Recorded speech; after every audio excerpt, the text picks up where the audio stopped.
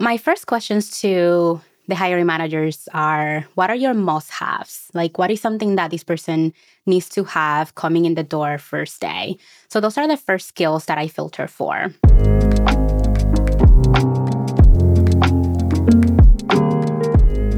Hi, and welcome to another episode of Hiring Behind the Scenes. I'm your host, Dave Fano, founder and CEO at Teal. And this week, we are with Eddiana Rosen. She's currently at Google, where she's an employee relations manager. And before that, she was a technical recruiter. She's worked at incredible companies like Univision and other startups, so she's very familiar with the hiring process. She also puts out a ton of great content to help job seekers.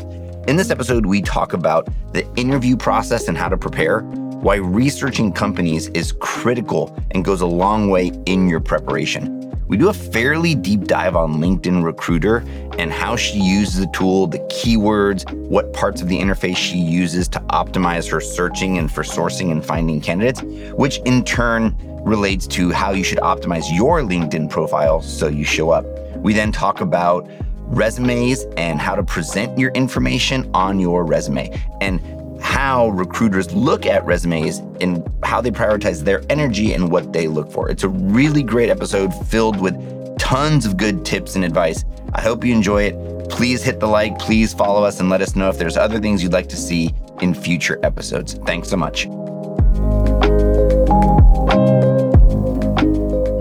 Hey everyone, we're here with Eddiana Rosen, and we are going to talk about hiring behind the scenes, but I don't like to introduce people. I prefer they introduce themselves. So Eddiana, you want to tell us a little bit about yourself?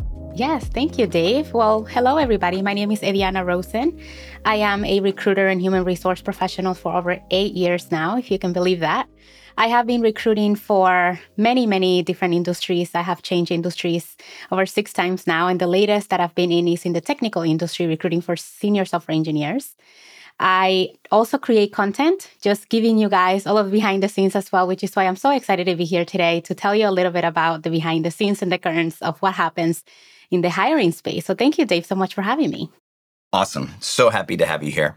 And yeah, also so many cool topics to talk about in terms of how to position yourself if you've pivoted, because you've done these different pivots, and how to kind of transfer your skills and talk about them. But let's jump right into the beginning of the process. When, after you apply and you get called in for that first interview, I'd love to hear from your perspective as a recruiter. You move someone forward in the process. Well, maybe let's talk a little bit about inbound versus outbound, and then how that sort of leads to, what's your process to even getting people into the interviewing stage, from whether they apply or you do outbound prospecting? Yeah, so first, let's talk about the differences between the organizations, right? Because since I've been in very small startups, very small organizations, all the way to really big orgs, I think it's fair to say also the differences between my role and the role of a sourcer. I think it's very interesting that you mentioned the process between inbound and outbound. So the inbound goes into essentially when a job candidate applies, right? Like you're essentially an active candidate, it's what we called it on our process. And a passive candidate is essentially when we are the ones who are reaching out and you essentially have not applied directly to the role. And that can happen in 2 occasions. That can happen with a sourcer that we partner with. And that usually is when an organization is big enough that has the resources to have 2 different roles, where they have a person that exclusively only finds those candidates for us. And that usually is more on the technical space, because we are looking for very niche positions that are most likely we will get a lot of people apply to it, but they're not going to be qualified for us to talk to them. And so we need that extra resource and that extra effort to move people forward. But let's talk a little bit more of mid-sized to smaller companies where we would just have recruiters essentially talk to candidates, find them, and we use both places. Candidates that essentially apply, that they're active, but we also don't just rely on those candidates, because some of the times the candidates that don't apply turn to be the best candidates that are passive, that are currently employed, and that most likely are not aware of those opportunities. So I, as a recruiter, for example, will post a job and we'll take a look at those candidates that apply, but we'll also put in the effort to go to LinkedIn or other places like alumni networks. I will also go to places where these candidates will potentially post their I don't know, their work. For example, if I'm working with software engineers, I'll go to GitHub, places where I know that they will be posting their work. And I will take a look at their work and reach out. Say, hey, I have this opportunity. Will you be interested in chatting with me? The only thing about that is that it's like cold call, right? Sometimes you won't get that candidate to respond. And so it's like a 50-50 opportunity, which is why it's good for you not to put all of your eggs in one basket, which is why we also divide our efforts into inbound and outbound. So that's the process a little bit. And then again, it varies depending on the type of the company that we're recruiting for and how big the organization is. Does that answer the question? That was awesome. Now I kind of like, we'll like sort of split and come back. So let's do, I think let's focus on the outbound side, right? Because I think we can also talk about the inbound and when you apply and sort of what's happening on the other side. But, I think, a fair amount of people will get that message somewhere, whether it's an email, whether it's in a LinkedIn direct message or somehow through GitHub or, what are you looking for as a response? Because you're still, even though you're getting like you as the candidate are being sort of recruited or courted, right? Also, you kind of like, you could sort of miss the shot, right? If someone's like rude or, like you're already kind of like, as soon as you choose to engage, you're somewhat agreeing to participate in an interview process. And like, what's the right way to approach that as a candidate? What's your advice to people with those situations? Absolutely. The number one thing is to keep in mind that, yes, you've been evaluated from the moment that you decide to initiate contact with a recruiter, sourcer, or whoever it is that reaching out to you from that organization. We also do recruit our hiring managers as well when we're not having any type of luck reaching out to candidates. We engage our hiring managers to say, hey, can you post this on your network? Can you reach out to these candidates? And we give them a list of people that potentially could engage them, because sometimes candidates who are a little bit more senior are more likely to respond to hiring managers directly than recruiters. But to answer your question directly, what we're looking for is politeness, the type of questions that these candidates are asking. And even if a candidate is not interested, just a response, because we want to engage you. We want to have that relationship with you, because you might not be interested in that opportunity today, but you might be interested 6 months from now or a year from now. I'll tell you directly what not to do, right? Like, what are the things to stay away from? I actually have really good examples of this because I've come across some candidates who are very direct, for lack of a better word, and who have called me stupid on direct messages, who have called me incompetent. And those are things to stay away from. If you really are not interested and you really think that I've come off base, or that maybe I didn't read your profile correctly, or you didn't have a lot of information that I could come from, you can say, hey, thank you so much for reaching out. That's not the type of background that I have, or I'm not interested in that role. Or just simply ignore the message, right? Like, you do not need to be rude, because recruiters, we do work in very small circles. Although you might believe that we come from very big places, we talk to each other. So we will have your name pass along and say, hey, this is what happened. Can you believe it? And so to go into the space of what are the things that we're looking for is, how are you treating people? Because essentially, at the end of the day, you might be checking the boxes of the skill sets that we're looking for, but we're also trying to see, would you be a jerk, right, to work with? Can you check the boxes of the cultural fit that we're looking for? And so if we are reaching out to you, it's because most likely you are demonstrating some of those minimum qualifications that we're looking for. So you have at least 75% of the things we're looking for from the get-go. So you should consider yourself lucky. And so we want to be engaging with you in a way that, okay, are you matching the soft skills now that we're looking for? How are you responding? How are you engaging yourself in a professional manner from now on? One thing I think about, and time permitting, is I think it's always great to practice interviewing. And so even if you're not necessarily looking, it's one of the best ways to like research. I mean, actually, I think it's for a number of reasons I encourage people to take these meetings. One, you never know. It might be interesting. Two, it's interesting to do market research and ask, hey, like, what's the comp for this position? And you start to understand your value better in the market, which you can then use to negotiate for a raise. You can see like what skills are hot in the market. You can ask the recruiter questions. Now, again, time permitting, people are busy. They got a lot going on. I also think people, when they're not looking, sort of feel a little uncomfortable, like if they're almost like cheating on their current employer. I think most people should, if they can, time permitting, of course, they should take those meetings. And what's your general advice to folks on sort of responding to that outbound message or inbound to them? Absolutely. What I like to tell people is to anticipate questions. So if somebody is reaching out to you and you are interested or might not, but just want to see what's out there and stay, sharpened with your skills, my recommendation is to do it at least twice a year minimum, depending on your experience. They're going to be asking you for what's your availability? Where else can we take this conversation outside of LinkedIn? So anticipate those questions, right? Of course, thank you so much for reaching out to me. Here's my resume for you to take a look more in depth into my background. Here's my email. Here's my phone number. And I can be reached, or we can chat a little bit more for 20 or 30 minutes on this day during these times, so that I have a little bit less of work on my side as a recruiter to have to go back and forth with you like, oh, what time do you want to talk? Or where can I reach out? Also, talk about your time zone, because you might be in different places in the United States or maybe elsewhere that if it's a global company, they might also be reaching out to you for another location. Make sure that you're anticipating those questions. Something else is that if you're really adamant that you really are not interested in that position, you might have some people in your network, right? Especially right now in this market, you could be a helper, a connector for that recruiter and somebody else in your network that can say, hey, I'm right now not interested, or I do not have the time to interview, but I do have a person or two that might be in the ballpark or might be available. Let me reach out to them, or do you mind if I give them your information so that you both can have a conversation? I think that's so valuable, and that's just how you continue to have those conversations and create a network around you. And it just takes 2 seconds to be a good person, not just for that recruiter, but for someone else in your network and in your professional life. Yeah, it's such an awesome opportunity to help somebody if you can, if you know someone who's truly qualified.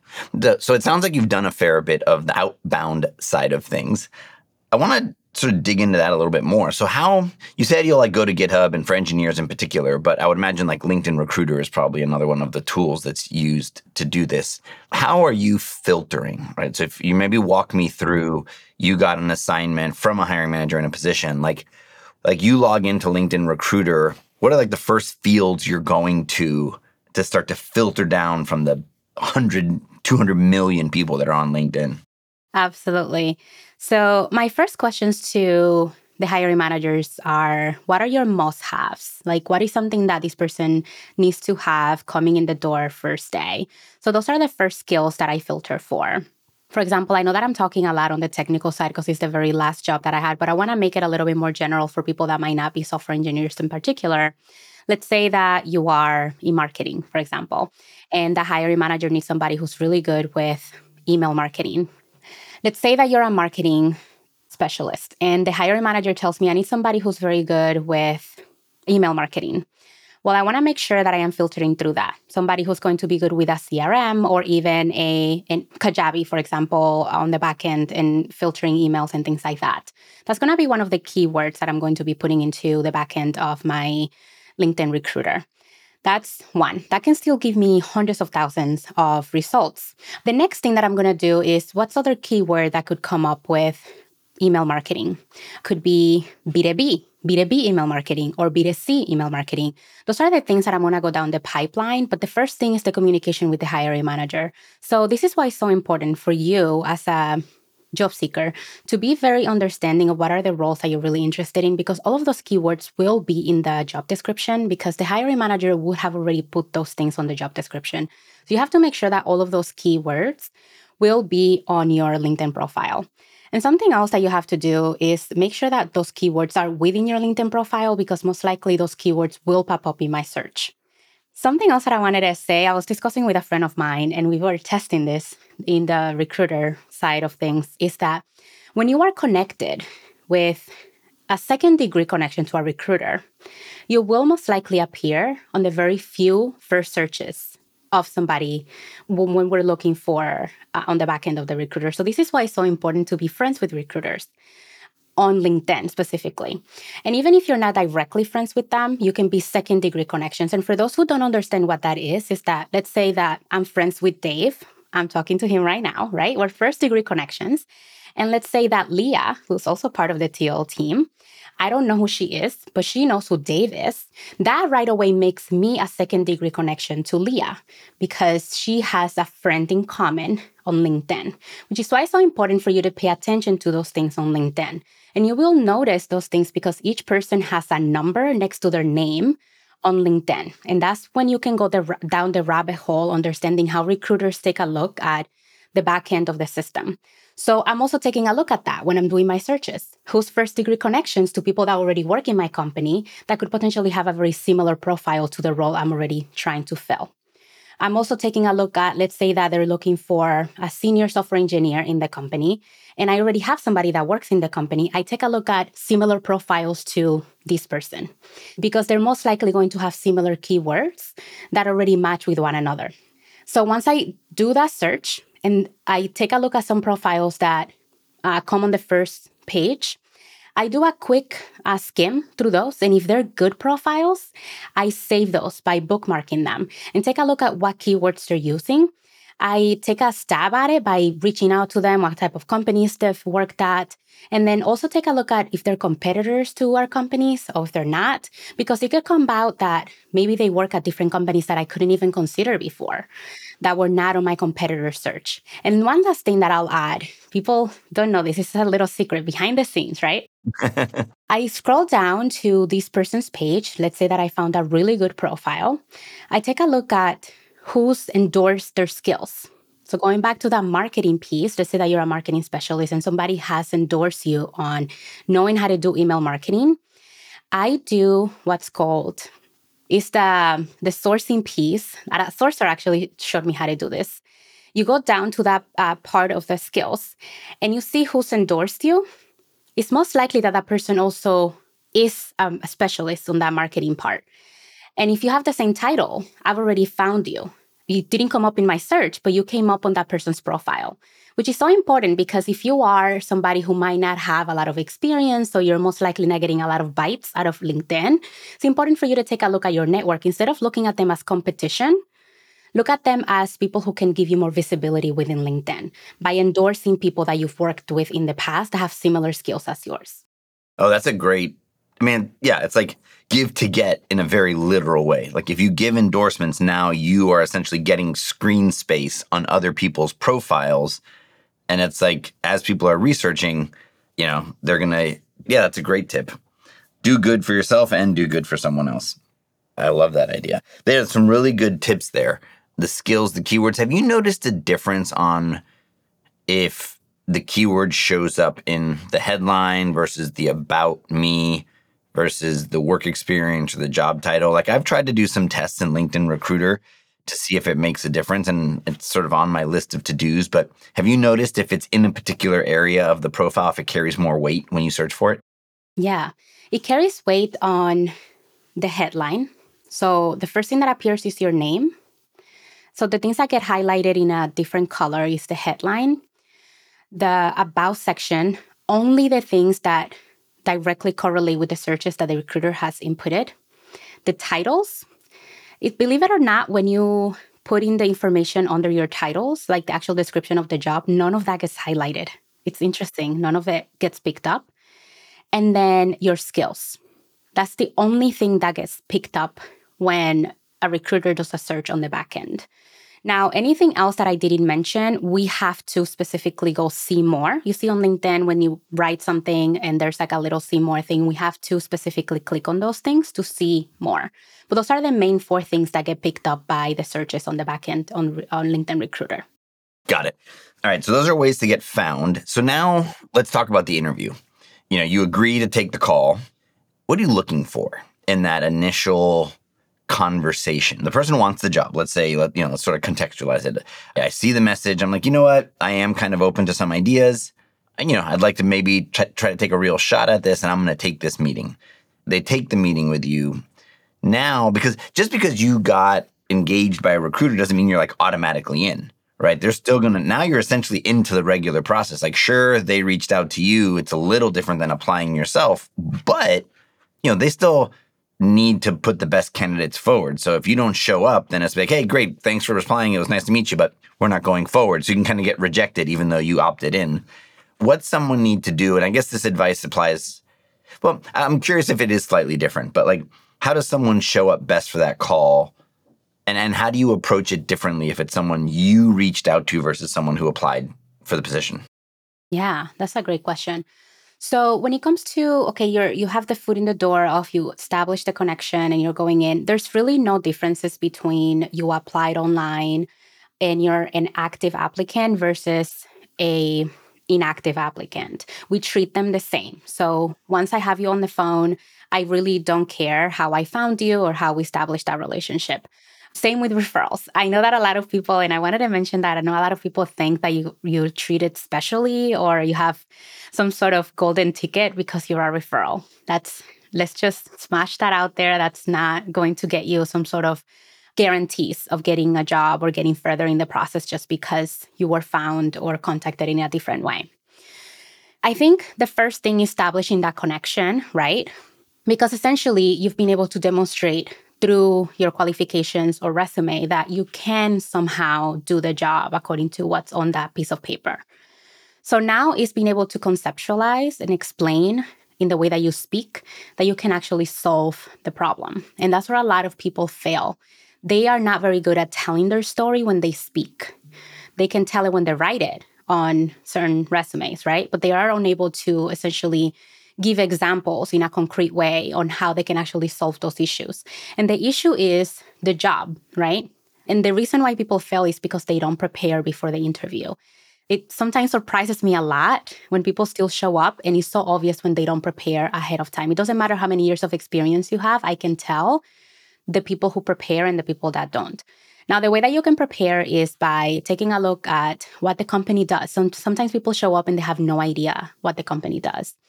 And even for big places like the company that I work for, they don't know how we make money. And that is sad because I would ask a question. I'm like, what are some products that you think that we can improve? And they don't know the answer to that.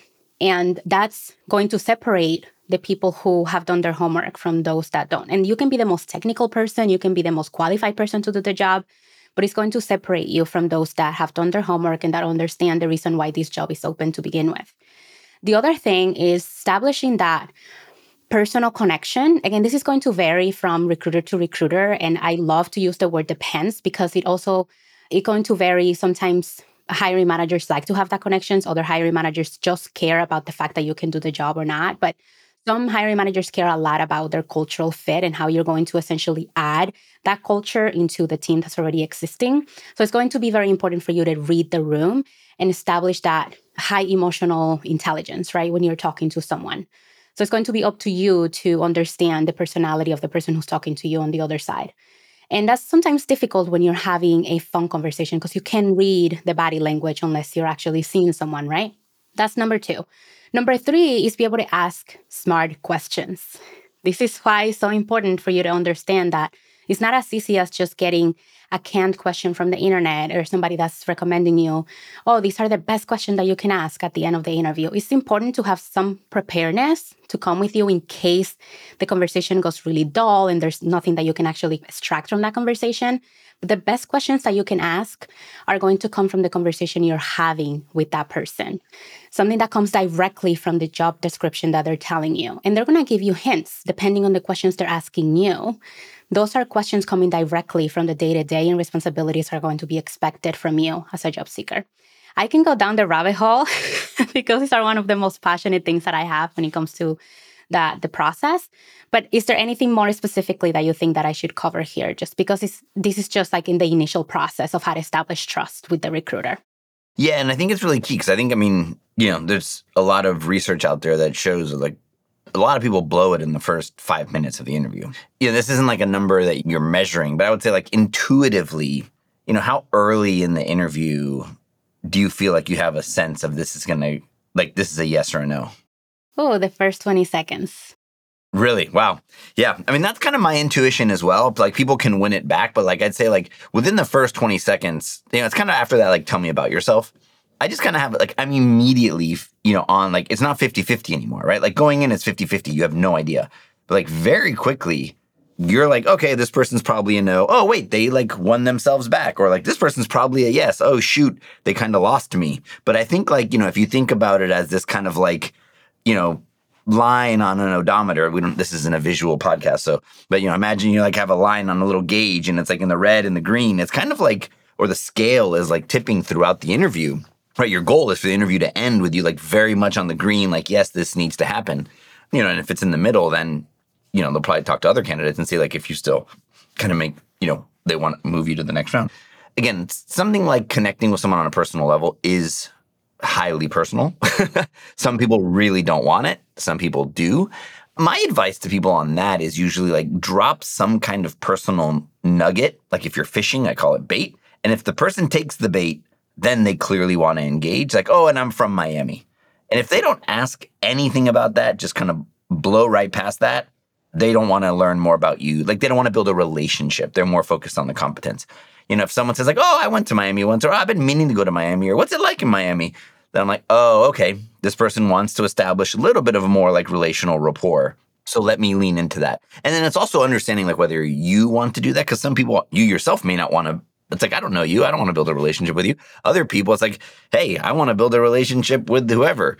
That's you and I are both have sort of Latin culture. So maybe, this is kind of like what we do. We want to get to know people, but some people don't. Like of the candidates you've interviewed, who have you seen do that well? Whether you got the sense that they were more of like a relationship oriented person or not. What is it like that if this happens in the first 20 seconds, like 10 out of 10 times, I'm going to say yes. So I do want to make it clear, even when you don't establish a personal relationship, that's not going to ding you, right? Like, it's not like I'm going to say, oh, this person didn't establish a personal, like, touch, like, ew, like, get out of here. Not at all. That's not going to play against you. I think it's important to then the distinction between the recruiter and the hiring manager. I think the recruiter comes in as a personal relationship is because I am the one that's going to be advocating on your behalf. I, as a recruiter, want to have that personal relationship with you because I want to know what's important to you. Because I get it. Listen, like the salary piece is going to be a big part. But what else aside from that? What are your values? What do you want out of this job?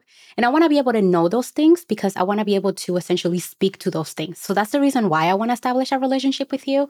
Nothing beyond that. Like there's no ulterior motive to that piece. I just want to make that clear.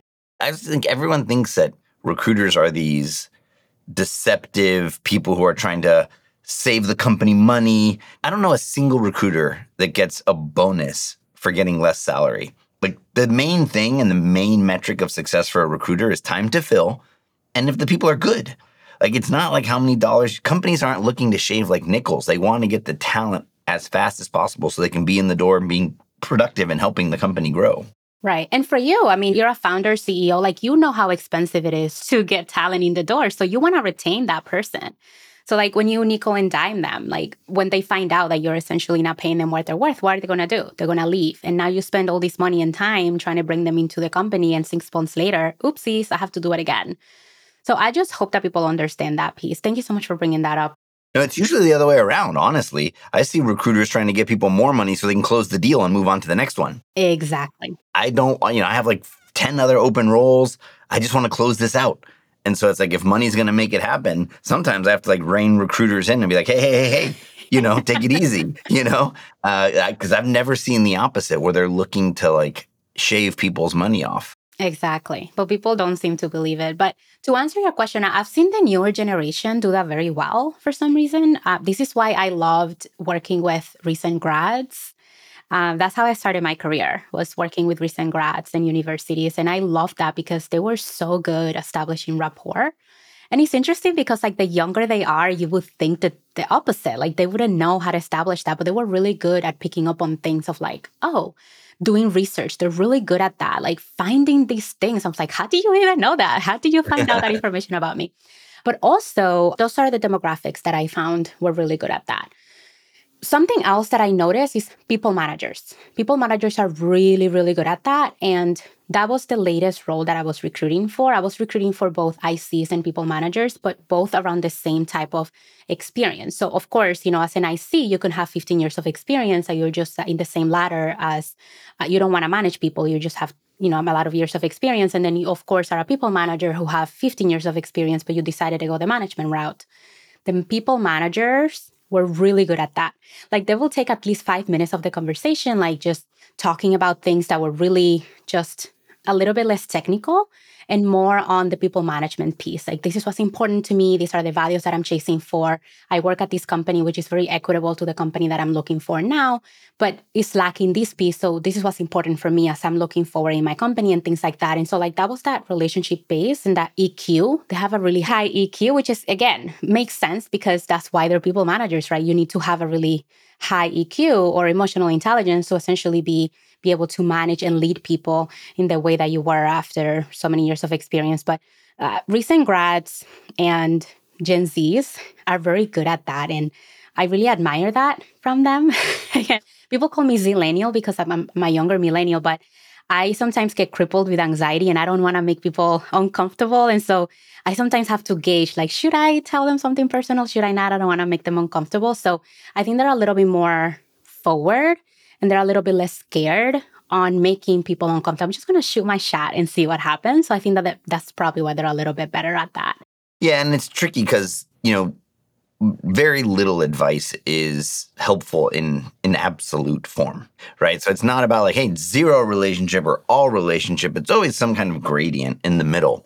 And, and I think with interviewing, like striking that balance is really key. Like you can't be too humble, but you can't be too confident and to the point where you're cocky or arrogant.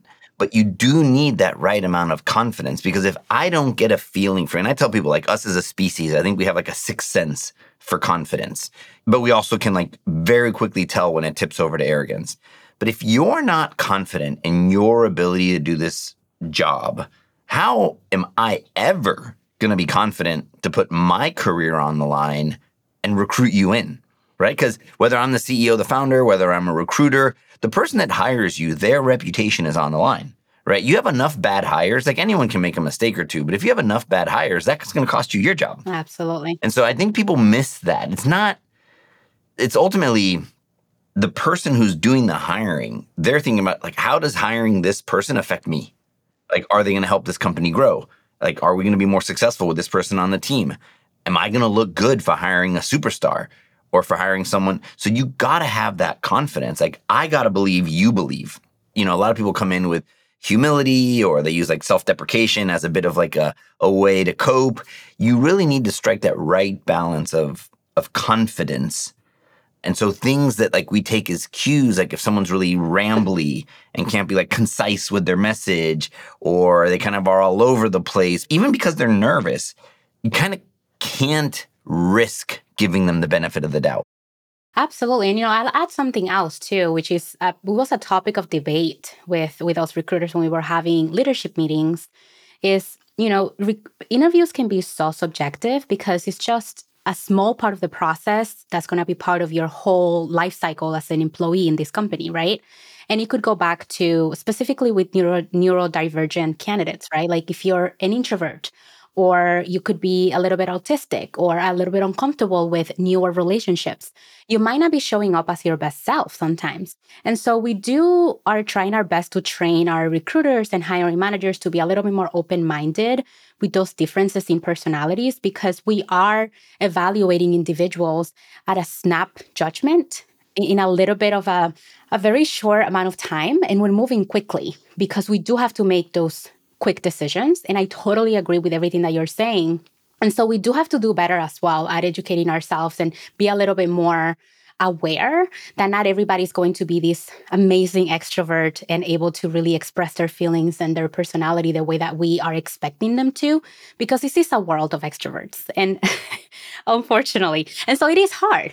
And which is why we have to also, which is why I love that one, what Teal is doing in this amazing podcast to just give a behind the scenes of what is happening because job seekers are so confused and they're right to be confused because there's so much information out there.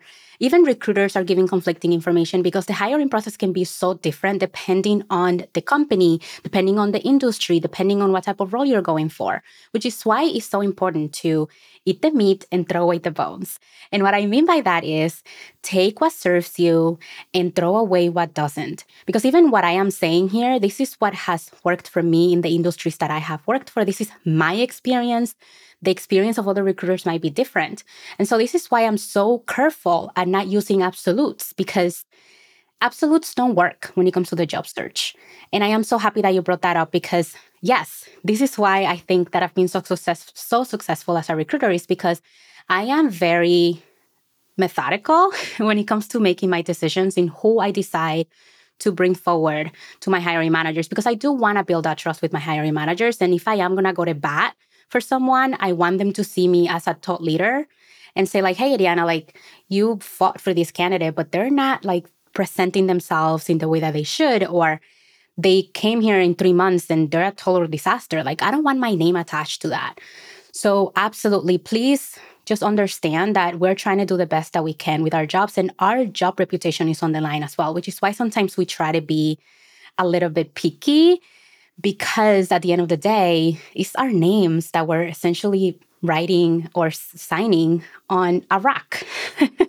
100%. And to your point, it's a complicated topic, right? Because you submit a resume that gets you picked. You have complete control of what's on the resume. So that's an area where I'll be fairly unapologetic, because you had all the time in the world to work on that document, get it ready. You can look at the JD.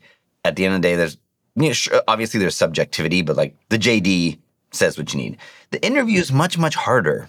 The interview is so hard because you just don't know what that person's looking for, what cues.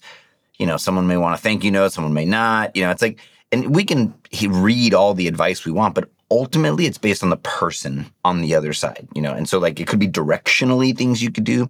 So we're trying to do things to combat that. For anyone who's on the hiring side listening to this, like one of the things we're doing at Teal is we send the majority of the interview questions in advance. Oh, I love that. That a person needing like to on the fly, come up with the answers. And that is an understanding that some people, if we're just going to sort of bucket people into two broad, ranges, there are folks who primarily talk to think. I'm one of those people, and that has its downside. And then there's people that think to talk. And I think interviews can bias people who talk to think, right? Because you can just kind of get ideas out. The problem is, since you talk to think, the ideas are very raw. It's kind of like an X-ray view into your brain coming out your mouth. So until you get better at that, you might say things that's like, oh, shoot, that's not even what I meant to say. But I just like, my first instinct is to talk. And then there's the other people who need time to like really think of the best answer. But the interview is a scenario where you feel like I just have to say the first thing that came to mind. And that's not really what I wanted to say. That wasn't the best example of a time. So what we've been doing is we send people the interview questions in advance. And as much as, I've posted this on a LinkedIn a few times and people are like, that's crazy. Don't you need to see them think on their feet? And I tell them, like, unless you're an EMT, like if this is a marketing manager, what is it about thinking on their feet? Like emails get sent out, we plan them in advance. Blog post, like everything we're doing has, I don't know, at least an hour, to think about it. Sure, we're going to be like moments of crisis, but I want to see people in a situation that's more realistic to what it's like to work with them, where they had time to plan, and so I don't want a bunch of people who are really good at sort of faking it on the spot, or, like faking it sounds judgmental, but just like really, really good at coming up with solutions on the spot, when that's not indicative of how we work. So that's something we've done. I highly, highly recommend it, because what I will tell you, it's outrageously obvious when someone doesn't prepare. And that happens. People I'll be like, hey, so you got the questions, right? They're like, really? I'm like, yeah, they were in your inbox. No way. Oh, yeah, for sure. Happens all the time. This is the thing. So now, I have this new role at my company as an employee relations specialist. And one of the things is like empathy, right? And I'm an overly empathetic person, which is, you probably see it in my content. I'm always going on the side of the job seeker and always thinking of all of the options, like putting myself in the shoes of others. But this is something that I cannot get on board with. Like, are you serious? So I had one happen the other day where I sent them all the material. And what I try to do, again, I just feel like, given what we do at Teal, like the bar is incredibly high. At least that's the bar I want to try to hold us to. There's a lot of parts I'm trying to work on to do better. In particular, I'm bad at sending rejections because it makes me feel bad, which results in kind of essentially like ghosting, but I don't mean it to be. That's more about me, not them. So I'm working on that, and I sort of have a commitment to never do that again. But we had someone who didn't prepare, and I said, hey, it doesn't seem like you're very prepared for this. And she said, look, I've had a sick kid for the last 2 days. Honestly, I just, and I couldn't miss it. I was like, look, it's all good. Take your time. It's good. We're not going to reschedule an interview, but you have all the material, do it as a loom and send it to me. Ultimately the person wrote us back and be like, hey, I ended up landing a job somewhere else, which is awesome. Great for them. They probably had that going on, right? Because you might be like talking to 3 different companies and you're like, well, if this lands, I'm not going to go, prepare 2 hours for this technical interview. I totally get it on that side, but sometimes things do come up. And so instead of just like rushing to judgment, it's like, well, this person's a flake. It's like, no, I just asked, is everything okay? They said no. And so, we sort of, everyone's human in the process. Now, that said, not everyone gets the automatic benefit of the doubt. If it's like a 30-minute screener, you got it. You could at least looked at it 5 minutes before. So there's kind of, within reason on certain spots. If it's like the long 2-hour technical, look, that's a lot of preparation. A 30-minute intro, like if you couldn't even like bother to read the email, I'm going to have a little bit less tolerance for that. Right. But then also, shameless plug there, like Teal does have the opportunity for you to have a tracker of who you're talking to, the companies that you're interviewing with. And it's just with all the technology that we have today. And listen, I have 2 girls, 2 small babies at home, 4 years old and 2 years old. So I get it. But I'm assuming that these interviews are in advance. We could have just sent a quick email. Hey, can we reschedule? Something is going on personally. I'm unable to prepare ahead of time. And I'm sure that knowing the team, I've worked with Leah for a little bit now, I know that that would have been an option as well. Again, empathy all the way, but there's just options of communication, right? Having that open communication, that trust building, that's always what I'm going to go to as a recruiter. And the reason why having that personal connection is important, because I cannot advocate for you if you're not telling me what's going on. Like if you don't have that trust to open up and tell me something, and you don't have to tell me details. I don't need to know that something's going on at home. But just say, hey, something has come up. I'm unable to do it this day. Can we reschedule? And then we can take it from there. Yeah, I think communication is key because it's a way of what it's like to work with you. So 100%, because that's kind of what we're looking for. Like, what do you like to work with? Once it gets to more technical interviews, which we won't get into now, I think that first interview is so critical and so many people get screened out. Like once you got picked, I wouldn't say it's 100% in your control, but if you got picked based on your resume, you have more control than you realize. You can prepare. You can research the interviewer. You can reread the JD. You can practice your tell me about yourself. Like that's another one where I see people get totally wrong. Like advice I give on tell me about yourself is there's a reason resumes are reverse chronological, and reverse being the latest is the most recent, right? Because the most recent stuff I did is probably the most relevant. But when it comes to tell me about yourself, everyone does it in regular chronological order. It's like, well, I grew up here and I went to high school here and then I went to college here and then my first job was here. And I'm like sitting there 4 minutes later. I'm like, can we get to like what you're doing now? Because you kind of lost me. So like I recommend like most recently I was this. This was the impact I had. Then maybe that like one personal nugget to see if they bite. If not, it's like awesome. And then the other thing is I feel like people take that question very literally. It's not actually tell me your life story. It's actually tell me why you're the best person for this job, right? With a little bit about you. And I think people generally, that's a very broad statement, but it's like in this kind of like naive, nervous way, answer it. But it's really your moment to make your pitch. So like what if, at least for me, like you said the first 20 seconds, right? I can tell very quickly, is this person engaged? Are they connected? What's their energy like? Just like all sorts of things that you're kind of processing in that moment. But like, what are you looking for in those first 20 seconds? So I'm looking for very similar things as you. And honestly, before I go into that, I wanted to add to the tell me about yourself. You said 44 minutes later. Please, for the love of God, cap it at 90 seconds maximum. The interview should not go that long, just on the tell me about yourself. But to answer your question, I am looking for engagement, of course, excitement. And again, the excitement piece, I do want to add a caveat because, again, I do want to give some empathy for my folks who are neurodivergent and do not have the same cues to demonstrate excitement. But the excitement goes to, asking engaging questions, right? Just being curious, Curious, wanting to learn. It doesn't mean you have to be like smiling. Yeah. throwing a party and put a sign on the back of your Zoom, which I know someone who's done that, which is awesome. But like to be frank, it's like show you give a shit, you know? Exactly. And curiosity comes from, if you've answered a question, is there anything else specifically that you want me to answer? Or have I answered all of your questions? Or was that sufficient for you? Or what do you want me to go in depth more into that? I know that I was, quick with my answer, but I just want to make sure that I was, able to answer that in a timely manner. And that just shows that you're engaged with the conversation and that you're curious about able to essentially give what the person is asking for.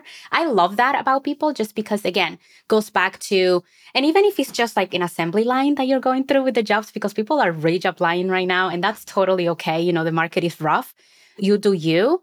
But just, again, something else that I'll say, I don't want you to pick up the phone when it's an interview that was scheduled. Hello, who is this? Yeah. One of my biggest pet peeves. Or even say, like, can you remind me what job is this? Like, I've applied to so many jobs. Like, be prepared. Have a spreadsheet. Again, Teal has this amazing spreadsheet that takes all the guessing out of it. Or if you don't want to use Teal, even though it's free, you can. But you can also use a Google Sheet that can essentially keeps you organized so that you don't have to do that. 100%. That is a mega downer. Yes. It's like, wait, what job was this for again? It's like, oh, like, yeah, I mean, like the chances of recovering from that are very, very low. Exactly. Something else that I love, if you are having a conversation where people can see you, make sure that you are not in a dark room, that you're not laying down in bed, that you're eating Cheetos, that you're not distracted doing. I've had those. I have a feeling you've seen all that. Oh, I've had those. Make sure that you're not taking a Zoom call while you're driving, because I've had that and it literally gives me anxiety. Like, I don't want you to get into a car accident while we're having a conversation. Please make sure that you're in a safe space, that I can hear you, that you're not having any reception issues. I mean, again, all of these things go to preparation. You have had time to plan this. You have told me your availability. So I am assuming that this is a time that works for the two of us. And if it doesn't, things have changed, just let me know. Again, like the list can just go on and on, but those are the things that within the first 20 seconds, I can decide if this is something that we're going to essentially be on the same page to continue on. Aside from, of course, the obvious of you qualifying for the job. Yeah, there's like interesting, like little attention to detail things that unfortunately we just like take cues on. I did a Zoom the other day and half the person's face was cut off the camera. And, just like my mind goes, it's like, okay, this person's job is going to be one that like their attention to detail is really important. And again, someone can be nervous. There's a lot of just sort of like translation in that. And it's not entirely fair, but that's just kind of like the cues we're looking for. And that's just like kind of awkward to be like, hey, can you like tilt your camera, But it's just like kind of and it's less about the aesthetic, right? Or, the like the awareness, but it's just like the aggregate of all these little things. Like if someone is taking their Zoom and the windows behind them and like they just look like a silhouette, but you don't see them. It's like, well, the whole reason we're doing a video interview is you're kind of missing the point of the medium. And what I've seen is like those things tend to like cascade. If they miss one, then they miss the other, then they miss. And it's not about like a lack of awareness. I don't know. Like I really struggle with it because it's like, is it judgment? Did the person never get like taught to look for that? But I did. So that's like one thing I think a lot about is like, do they just truly not know? So it's not fair to kind of like ding someone because I'm like, well, that's just common knowledge. It's like, well, maybe it's not so common. So it's a tricky thing, but I do think it's the aggregate of these little things. And if you can control them, try to just put your best foot forward. Absolutely. Yeah, I love to say that it's common sense, but it's not common practice. Yeah. Which is why, again, going back to, I think that this generation is so lucky because they have so much access to information, yet some still lack the awareness of searching because like Google is free, YouTube is free. And I do know that there's plenty of information out there of taking control and proactive action into your career and this piece of the interview process that is under your control. Again, as you mentioned in the beginning, there's so many aspects of this process that are completely out of our control as job seekers. But there's so many other things that we can control, that we can essentially tell the odds in our favor, right? By just making sure that we're paying attention to these little things that can make us stand out from the crowd. And I know that that's like a cliche thing to say, but it's true. I mean, these little things can, if this role requires you to be somebody that pays attention to details, these are the little things that you should try to make an effort into showing the person next to you. Because if you do them, they're not going to be as super noticeable. But if you lack them, they're going to stand out like a sore thumb for sure. Right. And that's one thing I've sort of picked up on from, engaging with a lot of job seekers and seeing the frustrations on things on LinkedIn is this sense of like obligation. It's like, oh, now I have to research a company before an interview. It's like, you don't have to do anything. You really don't have to do anything. That may mean you're just going to keep going through the process and you'll get lucky one day for the person who wasn't looking for that stuff. But you don't have to do anything. This isn't about like someone's got a checklist. It's like, hey, they have this, they have that, they have that. It's like, but I encourage people to like flip the script. If you were like going to go and buy something, right? Like, do you buy the thing that put in zero effort? If you were hiring a doctor, right? And you go to the doctor's website, it's got no text. It's, got like one link in the middle. It says medicine here. Like, is that going to feel credible, right? Is that going to like, they've got a website and it's like, .info/whatever. You're like, well, that's not a .com. That's weird. I'm not used to that, right? So we have these things that we look for. And I think when we go out into the market and we purchase and we're going to buy a course or we're going to look at a school, we do kind of put it through the ringer. We're going to buy food. We look at the label. And then when it goes the other way around and a company is going to make a huge investment and hire somebody, there's kind of an expectation of like, well, you shouldn't make me do that. It's not that they're making you do that. What I think people lack to understand is someone else is doing that. And so now you are part of a market. And if someone else is doing it, you could choose not to do it, but that's your competition now. Your competition in that market is a candidate who is doing it.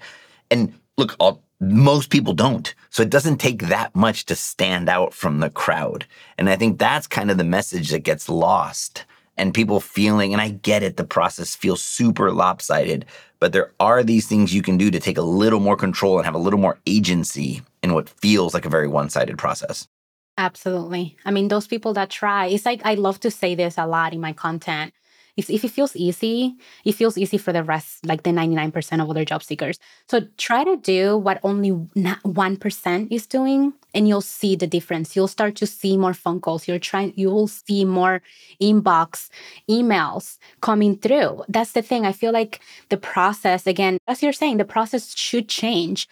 But until then, stop blaming the player and just learn how to play the game and go with what everyone else is doing, the 1%.